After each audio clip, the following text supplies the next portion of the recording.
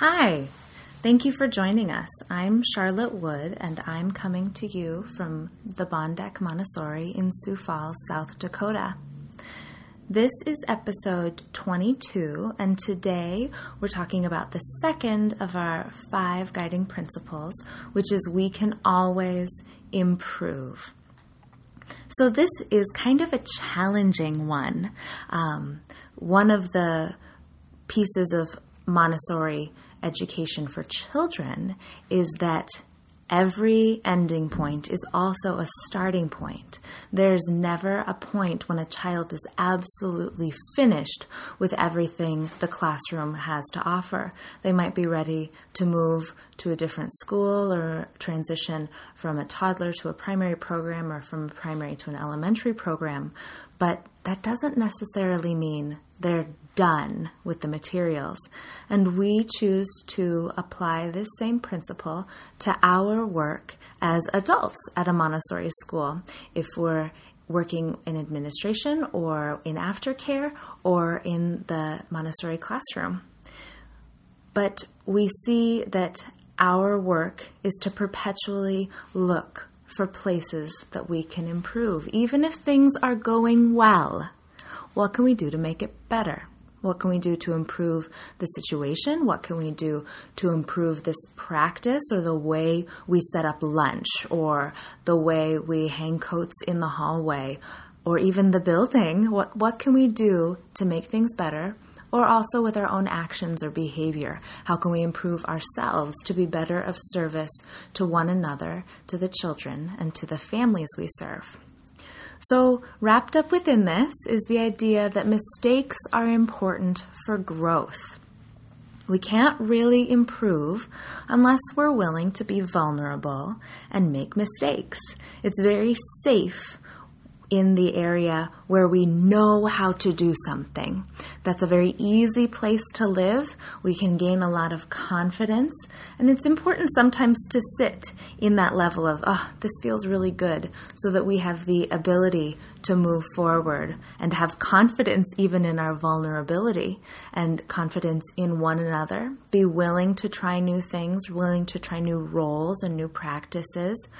And we need to be willing to trust one another, to give honest feedback about, I don't know if that worked. I don't know if that approach really was effective. Or if we hear, that was really, really good, let's keep doing that. We want to know that we can trust one another. And it's really hard to trust one another if we don't have confidence in our abilities and if we're not willing to open up and to be vulnerable. So we first need to be willing to make mistakes and to be gentle with one another when we do make a mistake. We're constantly seeking alternatives. Is this working? And if not, why not?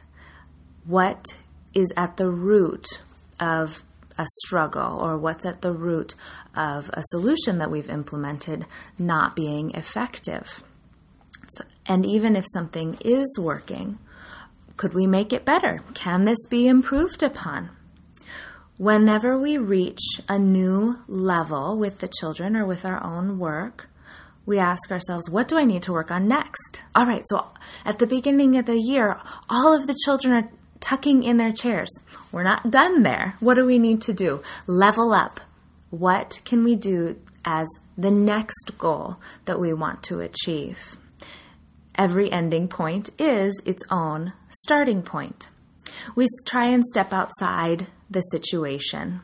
We try to observe each other and provide honest, compassionate, frequent feedback, and to see this work impersonally, which is really, really hard. We all take this work very personally. And so sometimes suggestions about what we could do differently or what we could do to improve can sometimes feel very personal. But we always presume positive intent, both in our own actions. We know that our colleagues presume we were trying our best, as well as presuming positive intent when we are hearing feedback.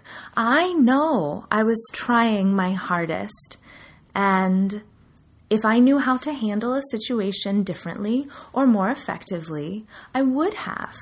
And so when somebody's offering me feedback, offering me advice, have you tried this?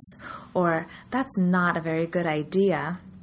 I also need to presume the positive intent when they're providing that feedback, to assume they want to help me. They love me enough to want me to grow into my best self, better than I ever thought I could be at this work.